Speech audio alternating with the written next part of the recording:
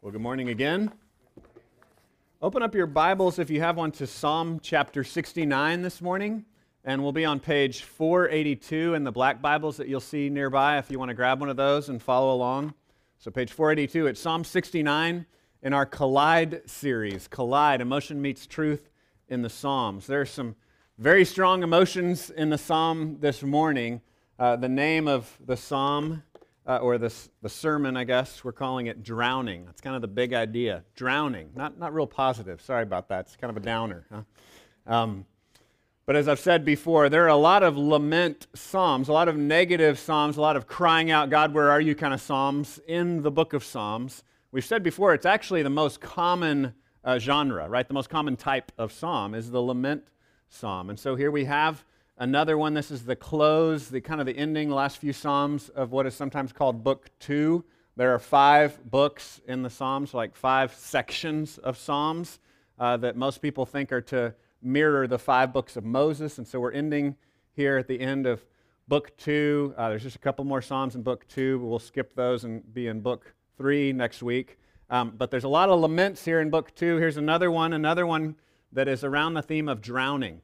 Have any of you ever been in a swimming pool or a lake or a river and you had that sudden panicky feeling of the bottom dropped out from underneath you and all of a sudden you lost your footing and you were going under? Have you ever had that? Raise your hand if you've had that experience at all. Swimming pool, river, lake, anything. That's a horrible feeling, right? And the psalmist is describing what he's going through as that very thing. As the water's rising up and he's going under. He's lost his foothold. He's being swept under. So I'm just going to read the first few verses because this is a long one this morning, and then we'll kind of pick at it as we go through this morning. It says in Psalm 69, to the choir master according to lilies, so we're assuming that's some tune they had, of David. He says, save me, O God, for the waters have come up to my neck. I sink in deep mire where there is no foothold. I have come into deep waters, and the flood sweeps over me. I am weary with my crying out. My throat is parched. My eyes grow dim with waiting for my God. More in number than the hairs of my head are those who hate me without cause. Mighty are those who would destroy me, those who attack me with lies. I'm going to stop there, and as I said, we'll get through more of this. But what we see is people that are enemies of David or whoever the psalmist may be here, they're enemies of his, and they're hurling accusations. Condemnation, insult. The word later that'll show up a lot is reproach, shame. They're talking trash about him. And he says that experience of everyone being against him is like being swept under the water. So my question for you this morning is, have you ever had that experience? Have you ever felt like someone is insulting you or whole groups of people are against you and you feel like you're going under because no one's on your side, you're all by yourself, and you're calling out to God, God, save me. Will you stand up for me, God? Don't let them keep doing this to me, God. And you don't know where God is. That's what the psalmist is describing this morning. I'm going to pray for us, and then we're going to kind of try to chip away at this as we move through it piece by piece. God, we pray that you would teach us. And God, we can relate to what the psalmist describes of our throat being parched because we've been crying out to you. Sometimes, God, we don't know why you wait. We don't know where you are. But we come to you in trust, and we pray that you would teach us this morning, teach us to trust you, teach us to see you as the one who will save us. And we pray this in Jesus' name. Amen. So we all know that experience, or at least you can imagine if you've never had the experience of being in water, you lose your footing. I can remember taking my kids to swim when they were toddlers, and they couldn't swim yet, and that feeling of panic would be heightened as you're trying to, tread water with a little 50-pound kid in your arm, trying to hold them up, and all of a sudden you lose your footing or you slip off, right? And so then you're not only feeling like you're drowning yourself, but then you're afraid you're going to lose your kid with you too. So it's this horrible, panicky feeling. I've had that feeling many, many times of like, oh no, I lost my footing. And that's what David is describing here. He's saying, I'm going down, God, and where are you? Only you can save me. And he's connecting that feeling of panic, that feeling of drowning with all these people being against him, pushing against him. We've seen in other places where we think there might have been a physical situation that David was asking to be saved out of, right? We talked about this before, like in Psalm 40. There might have been real quicksand he was stuck in that God needed to save him out of. Here, it's very clear that he's talking about a social situation. People are lying about him. People are pushing against him. People are accusing him. He has real enemies that are attacking him, and that's what feels like drowning for him in this situation. So we know in this situation, he's really describing the feelings that he's going through. And so as I said before, this gives us a model of how we can deal with those kinds of feelings of being totally all alone, being totally betrayed, being abandoned. We can communicate those feelings to God. We don't have to be afraid to communicate those feelings to God. And so the first thing I want us to think about is that drowning, this feeling of drowning, can drive us to prayer. It can drive us to prayer. It can drive us to communicate with God in a way that we wouldn't have before. A lot of us struggle with the idea of God being distant and other, and so sometimes we just don't take the time to communicate with him. But what we see in the Psalms is David is convinced that God is intimately interested in his life. David is convinced that God loves him dearly, and that drives him to pray. That drives him to take his hardest emotions, his most terrible feelings to God. I want you to see that. If you believe that God loves you, that's going to drive you to prayer in the midst of those painful experiences. When you're going through painful things, you're not going to just go, well, whatever, God's in control. You're going to pray to him. You're going to say, God, help me, save me. And that's what he's modeling for us here. Look at verse 1 again. Save me, O God. Save me, O God. In the Hebrew, that would have sounded a lot like Jesus' name, right? Because we know that that's what his name is. Yahweh saves. The verb for saving is very similar in sound to the name Joshua and Jesus. That's what the name means. Jesus saves. That's who he is, right? And here he's calling out to God saying, save me, God. Save me, God. For the waters have come up to my neck. I sink in deep mire where there is no foothold. I've come into deep waters and the flood sweeps over me. I'm weary with crying out. My throat is parched and my eyes grow dim with waiting for my God. Have you ever called out to God so long and so hard that you're parched, that you're dried out, you don't feel like you can see straight anymore? Have you ever had that experience of just crying out to God in prayer? God, where are you? God, what's happening? God, this hurts so much. Again, that's what the Bible models for us. That this is a normal spiritual life. I think so often we have this cleaned up version of what it means to have a life of faith that we don't think it should ever look like that. That's too messy and out of control. But this is what's modeled for us here. Crying out to God, God, what's going on? God, save me. God, help me. God, this hurts. And he's parched. He's dried out. He says, more in number than the hairs of my head are those who hate me without cause. Mighty are those who would destroy me, those who attack me with lies. So again here we see he's being very clear. This is not a physical attack. This is an attack with lies. This is people spreading junk about him, lying about him. He says, they attack me with lies. What I did not steal, must I now restore? Like he's been accused of stealing something or taking something. Verse 5, he says, O God, you know my folly. The wrongs I have done are not hidden from you. Here we see that he doesn't believe he's perfect, right? He knows he's a sinner saved by grace. We saw that real clearly in Psalm 51, right? The confession of sin that we saw in Psalm 51.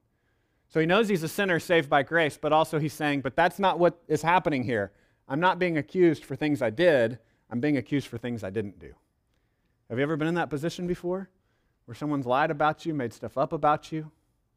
And you've had to sort that out with God. Like, God, I know I'm not perfect. I know I deserve your wrath, and I thank you for the grace you've given me, the forgiveness and salvation you've given me. But I definitely don't deserve this because they're making this stuff up. This isn't even real. They're lying about me. They're attacking me. And that's what the psalmist is describing. I have a picture here of sadness. It's a picture of a baby crying. And I want to just kind of burrow this into your brain, your heart, that this is often what it looks like to walk with God. It can look like tears. It can look like sadness. And so often we don't allow for that in modern American Christianity especially. We talk a lot about kind of this most prevalent, broken, perverted strain of Christianity that's around right now is often referred to as the health and wealth gospel. It's the gospel of your best life now, right? Of you can have everything perfect for you now instead of waiting for heaven for that. The Bible promises you get to carry your cross now, and heaven comes later. But American preachers have often perverted that and say, no, you can have heaven now. But what the psalm is modeling for us is a life of tears, a life of struggle, it's a life of pain. And if we're going to follow Jesus, Jesus is one who is a suffering servant. So if you want to follow Jesus, that means you're going to be a suffering servant also. So I want to challenge you this morning, are you really interested in following Jesus? Right? Like I'm always wanting to invite people to Jesus, and I would tell you he's better than anything else. But also I want you to be completely aware of what you're getting yourself into, right? I want you to know what you're buying, and it's carrying your cross. It's being a suffering servant. Jesus says, in this world you will have trouble, but take heart, I've overcome the world. It's not like it's a hopeless message. It's just a hope-deferred message. It's a hope down the road message. And that's what Jesus proclaims to us, and that's what David models for us here. So as we think about this idea that this feeling of drowning drives us to prayer, this need to cry out to God drives us to talk to Him. God, what's going on? Where are you? Save me. I just want you to remember that that's a good habit to have in your life, to tell God about your pain, to admit your pain to Him and to others. That's a part of a healthy spiritual life.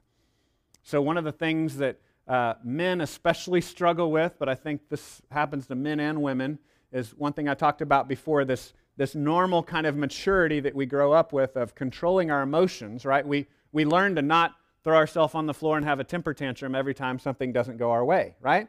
And that's a healthy sense of growing up. You got to learn to control your emotions a little bit. But the other side of that is to walk with God means to let those emotions out sometimes too. To actually admit to others, I'm struggling. Will you pray with me? Will you pray for me? I'm hurting. And so a healthy spiritual life means not only self-control, but also self-expression of being real and being honest about that. We've got to live out that tension in our faith with God. I'm not saying we just say everything that ever comes in our mind all the time, right?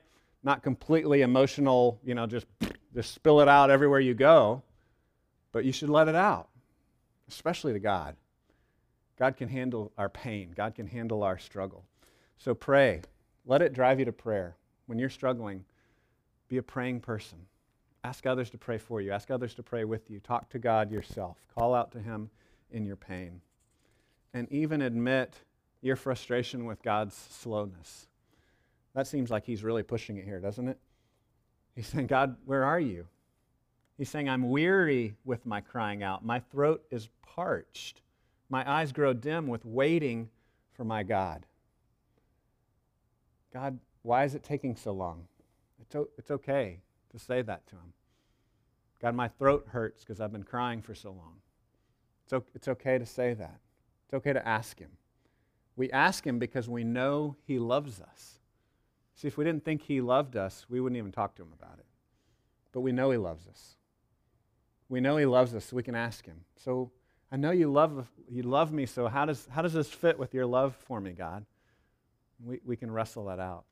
As we move through the text, we come to this idea also that drowning drives us to consider our purpose, right? So as you're wrestling with Him, right, in that first section, God, I know you love me, so where are you? Why don't you save me now? I'd like you to save me now. I don't want to just wait until I die, because I feel like I'm about to die right now.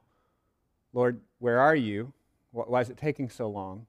The psalmist then begins to wrestle through what that looks like, that God could actually do something with the pain. Let's look at it. There's a word that's going to appear again and again. It's reproach. It's not a word we use a lot, but reproach basically means to insult or to criticize or to shame someone, right? And so when you hear that word popping up here again and again, starting in verse 6, think about someone, again, talking trash, spreading lies about you.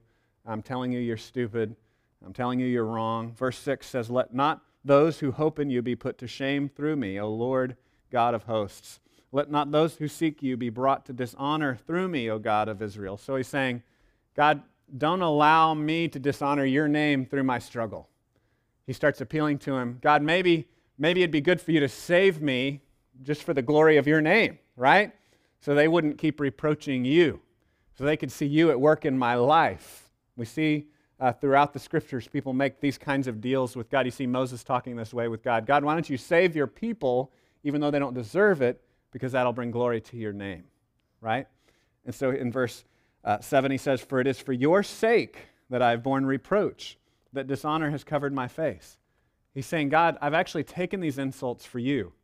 I've taken this one for the team, right? Like I'm being cast down because I've stood for you, God.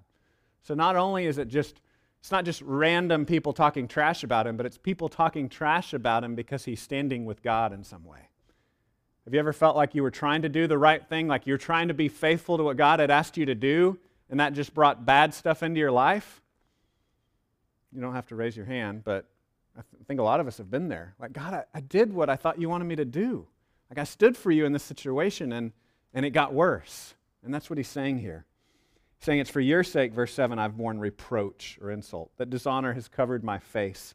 He says in verse 8, I've become a stranger to my brothers, an alien to my mother's sons. So he feels like a complete outsider, not just to people out there, but to his own family. He's been alienated from his inner circle even. This is total loneliness. This is a feeling of there's no one standing with me, God. And it's for your sake, God. And then he goes on in verse 9, and you'll probably recognize this one. For zeal for your house has consumed me, and the reproaches of those who reproach you have fallen on me. Zeal for your house has consumed me. Do you remember the apostles connected this verse with Jesus when he cleansed the temple? In John chapter 2, we have a lot of different reports of Jesus cleansing the temple. In most of the other Gospels, it's just a cleansing at the end of his ministry. In John, we see a cleansing at the beginning and end of his ministry. And so in John chapter 2, it's the beginning of his ministry. He goes in and he chases out all the people that were doing business, buying and selling in the temple. Because he said the temple is supposed to be a house of prayer, not a den of robbers. So it's not supposed to be about business, buying and selling and all this stuff. It's supposed to be a place where the nations can come in and meet God. That was a concern that Jesus came back to again and again, that the religious leaders put barriers in place so they were making it more difficult for non-religious people to meet God. And Jesus said, the whole point is for God to meet these people. Why are you making it more difficult for them? And so Jesus got mad. Did you know that? Did you know that Jesus got mad sometimes? He didn't just carry lambs and smile all the time, but he would get mad sometimes too when people would do wrong. He had a righteous anger, and he tore up the temple, and he turned over their tables. It says he made a whip, and he chased people out. I don't know if I got a picture of that. Did I get a picture of that? Yeah, I got a picture of that. Old woodcut. There's Jesus. Even there, I don't know that it fully I really wrestled with this as I was trying to find pictures, because I wanted to find a picture of Jesus looking angry, but we struggle with that, because then that might put something wrong in your head or something. So anyway, there's Jesus chasing people off, but the Gospels are very clear that he was angry. He had this righteous anger, because they were making it more difficult for people to come in and meet God in the temple. And he cleaned house, and he got rid of them. And so the apostles say that verse 9 is the same thing happening in Jesus' life.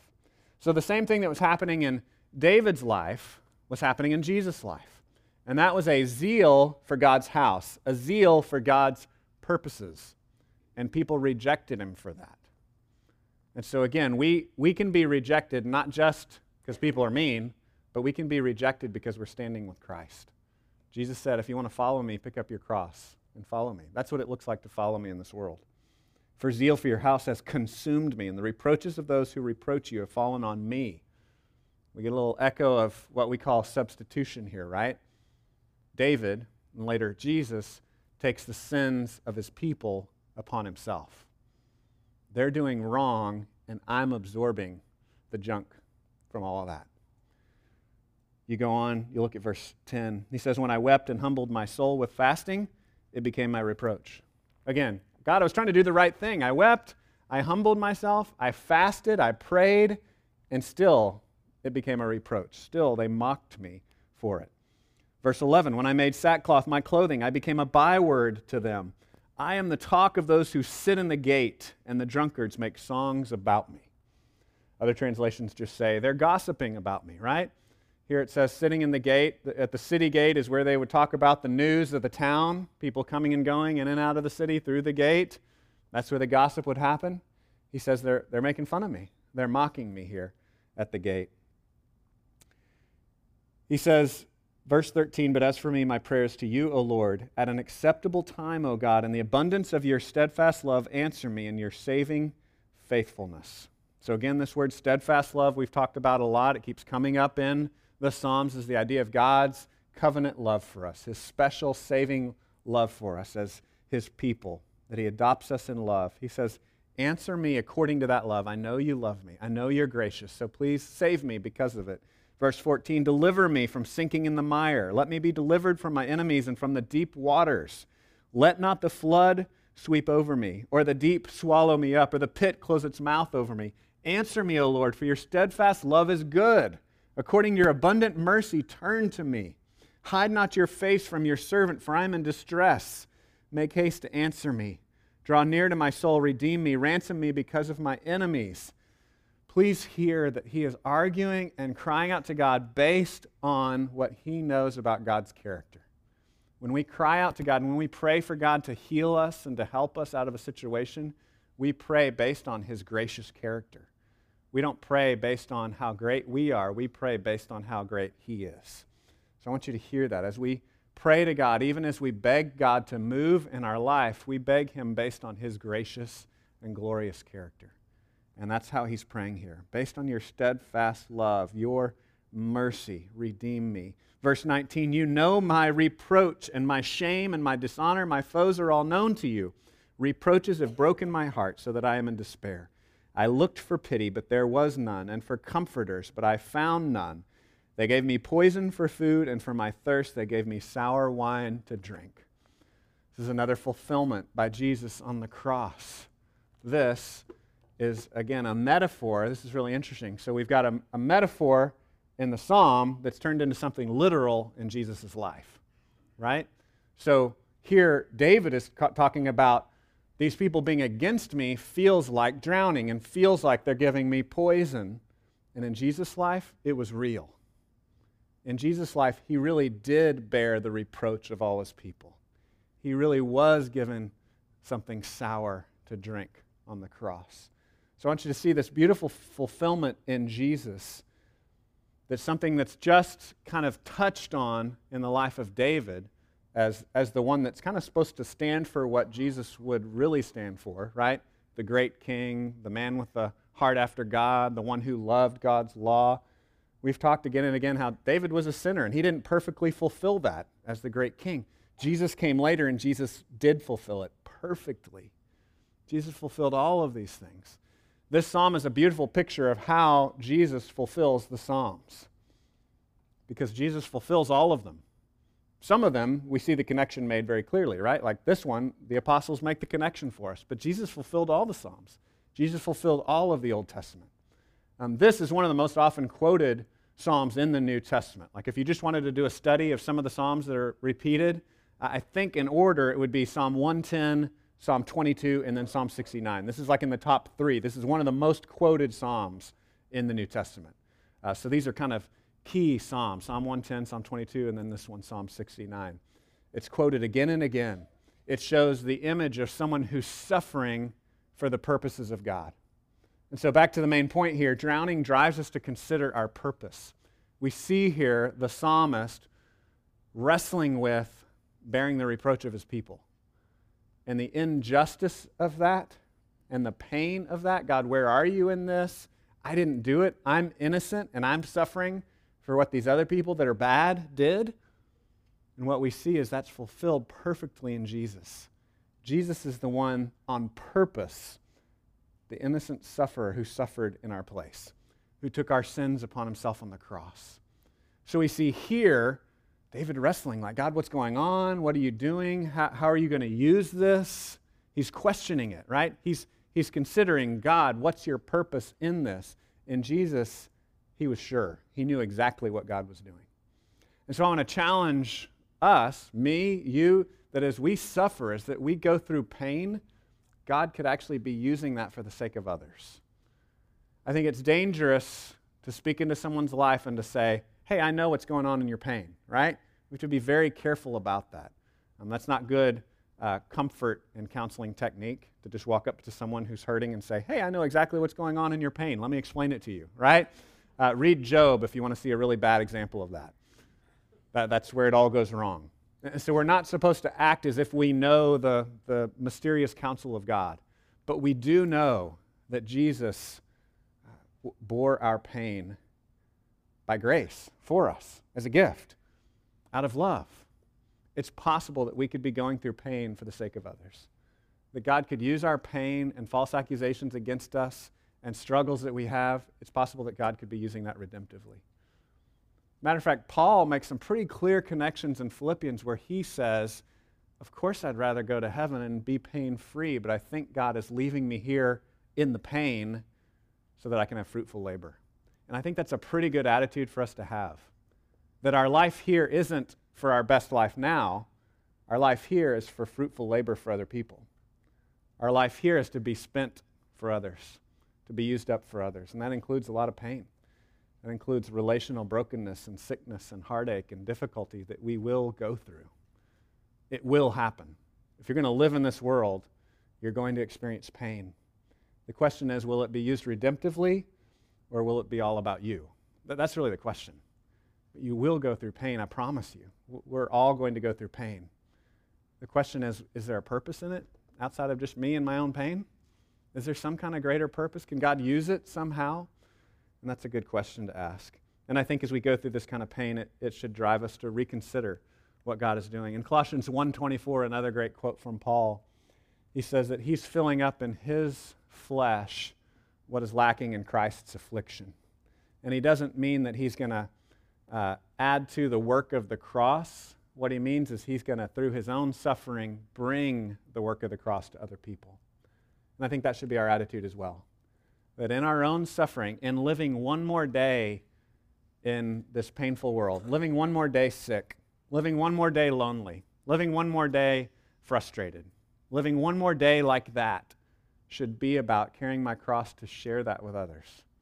Should be to improve the lives of others, should be to share the hope of the gospel with others. That's what the next day is for. The next thing I want us to see as we close up here is that drowning will be reversed. And we've seen this theme in a lot of the Psalms, right? That he comes through this like, God, where are you? God, what's going on? I feel like I'm drowning. Why don't you save me? Why aren't you here? And then he ends up with, but I know you're going to fix everything in the end, right? We've talked about how really only one psalm doesn't end that way. There's only one psalm that just ends in the muck. I think it's 88 or 89. We'll get to that in a few weeks. But really all of them, even the darkest of the psalms, end up somewhere positive. And we see that if you read this last section in verse 22. Where are we? 22. Let their own table before them become a snare, and when they are at peace, let it become a trap. I actually have a picture of a trap for you here. Any of you ever used a bear trap? There's a bear trap. He's saying, let the evil deeds they're doing become a trap against them. And there's always this beautiful irony. If you like stories, the Bible's full of great irony, right? Great reversals, like in the story of Esther and Mordecai. These great reversals where evil is turned back against itself. Where if you commit yourself to being all about you, like trying to give blessing to yourself and give evil to others, that evil is going to be turned back on you. Right? The way Jesus says is those who want to be first will be last, and those who want to be last will be first. There's this great reversal that God's going to turn on everyone. Those of us that give up our life and use our suffering to bless others will be blessed. And those that make others suffer now to bless ourselves will be cursed. And that's what we see here, this trap turned against them. There's a great reversal. Let their own table be before them become a snare. So their bounty, their table of riches, is going to be turned against them as poison. And when they are at peace, let it become a trap. Let their eyes be darkened so they cannot see, and make their loins tremble continually. Pour out your indignation upon them, and let your burning anger overtake them. May their camp be a desolation. Let no one dwell in their tents, for they persecute him whom you have struck down, and they recount the pain of those you have wounded. Add to them punishment upon punishment. May they have no acquittal from you. Let them be blotted out of the book of the living. Let them not be enrolled among the righteous. But I am afflicted and in pain. Let your salvation, O God, set me on high. I will praise the name of God with a song. I will magnify him with thanksgiving. This will please the Lord more than an ox or a bull with horns and hooves. When the humble see it, they will be glad. You who seek God, let your hearts revive. For the Lord hears the needy and does not despise his own people who are prisoners. Let heaven and earth praise him, the seas and everything that moves in them. For God will save Zion and build up the cities of Judah, and people shall dwell there and possess it. The offspring of his servants shall inherit it, and those who love his name shall dwell in it. So here in army language, he's describing the great reversal. They will be desolated. They will be defeated. How many of y'all are in the army? Some in the army here? Think of the mottos and the patches you have, the death dealers and hellhounds, all that kind of stuff. Like that's what David's doing here. That's what he's describing. He's describing this utter destruction that is a just destruction of the wicked. And he's saying, God, bring it. Bring this judgment of evil. Now, Peter says God is incredibly patient, giving people time to repent. He's giving creation, he's giving humanity time to turn and repent. Because we all deserve destruction. And God takes that destruction on himself on the cross. And so God is very patient. But here David models this desire we have for justice. If you've been treated in terrible ways, you want to see justice come. And God says that it's going to happen. There's going to be a final reckoning. It's all going to be settled someday. And that can actually give us hope. It's confusing. Most of us don't pray this way, right? Most of us don't really know how to deal with this as we're reading these in the Psalms. But just know that a final day of justice is coming. And God has said that justice will come, that judgment will come, but now I'm giving patient time for those to repent, to turn, and to trust in me. Romans 11 picks up some of these verses. Romans 15 is also another place that some of Psalm 69 is quoted. And in Romans 11, it talks about the judgment on Israel for not believing they're broken off of this olive tree, right? And so the picture in Romans 11 is that God has this people, and his people are like an olive tree. And if you trust in God, you're a flourishing, fruitful part of the olive tree. And if you don't trust in God but trust in yourself, you're broken off the olive tree. And he says in Romans 11 that Gentiles, non-Jews, are grafted into that olive tree by faith. And then he warns the Gentiles, and he says, but be warned, just like the Jews, you stand on the olive tree by faith. It's by what God has done for you. It's not by what you have done. And so Paul connects these judgment words with the understanding that we can only be connected to God and what he's doing in the world by trusting him. By trusting him. And there's going to be this great reversal where those who trust in themselves will fall, but those who trust in God will be elevated.